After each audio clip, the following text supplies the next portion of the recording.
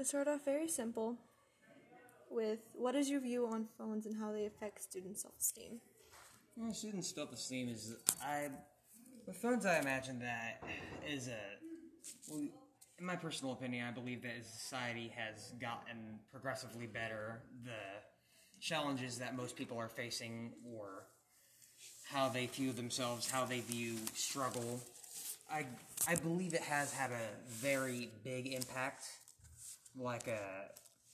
Now that there's more contemporary problems are merely just a product of the mind. Like, oh my gosh, I don't look like this, I don't look like that. Which, in part, that's a completely rational concern. However, in part, it's also something that people take a bit too far. Alright. So then, okay, what is your, have you ever, what is an experience you have had with self-esteem, if there is any at all? Well, personally speaking, self-esteem, I've been taught that there's no such thing as self-esteem, and self-esteem is earned by worth. Like, I've always grown up with the Protestant ethic of what you deserve is what you get from work. But personally speaking, I have had my doubts about that. It has been a little hard, but that's just teen years. As the hormones are starting to develop, the chemical reactions, they're not that great. Alright.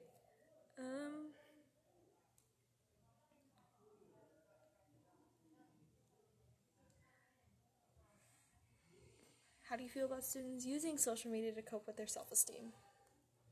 I think it's pathetic, to put it bluntly.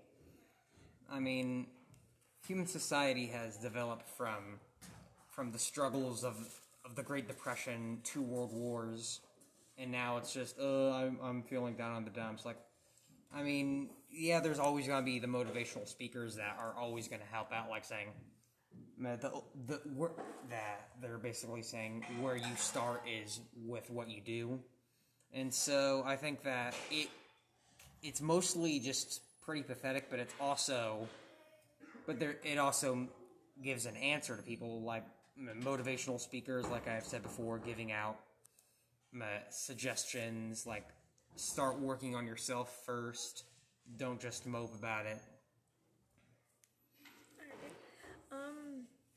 How do you think influencers on social media affect other teens' self-esteem? Well, I tend not to pay attention to them, but it's more than just self-esteem. They influence I really don't see how they influence behavior more than they do appearance, from what I've been able to gather, so I really can't say too much. Alright. What do you think we can do to resolve this issue?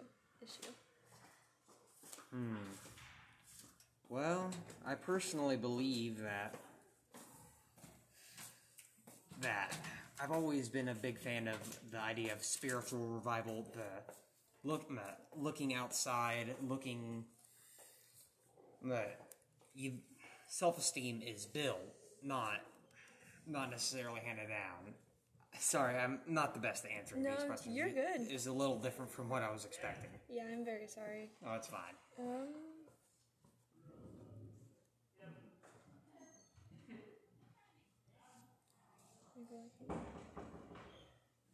Is there any advice you would give to anyone who is struggling with their body image, self-esteem, all of that?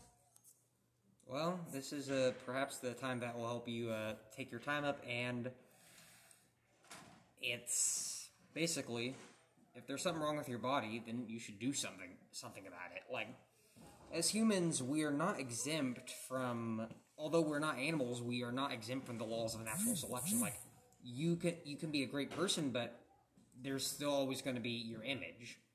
But then it could not be great, and people won't get to know you better if your body isn't great. Now, I'm not saying that you should start starving yourself or getting anorexic or bulimic, because although it is largely objective how people see beauty standards, what I'm trying to say is that you need to work on yourself first and you need to ask for others for advice. Because if you fall into the narrative that you're perfect the way you are, that's not entirely true. You're only hurting yourself. But it's a lesser of two evils, but in the end, it never hurts, or at least hurts too much to try to improve.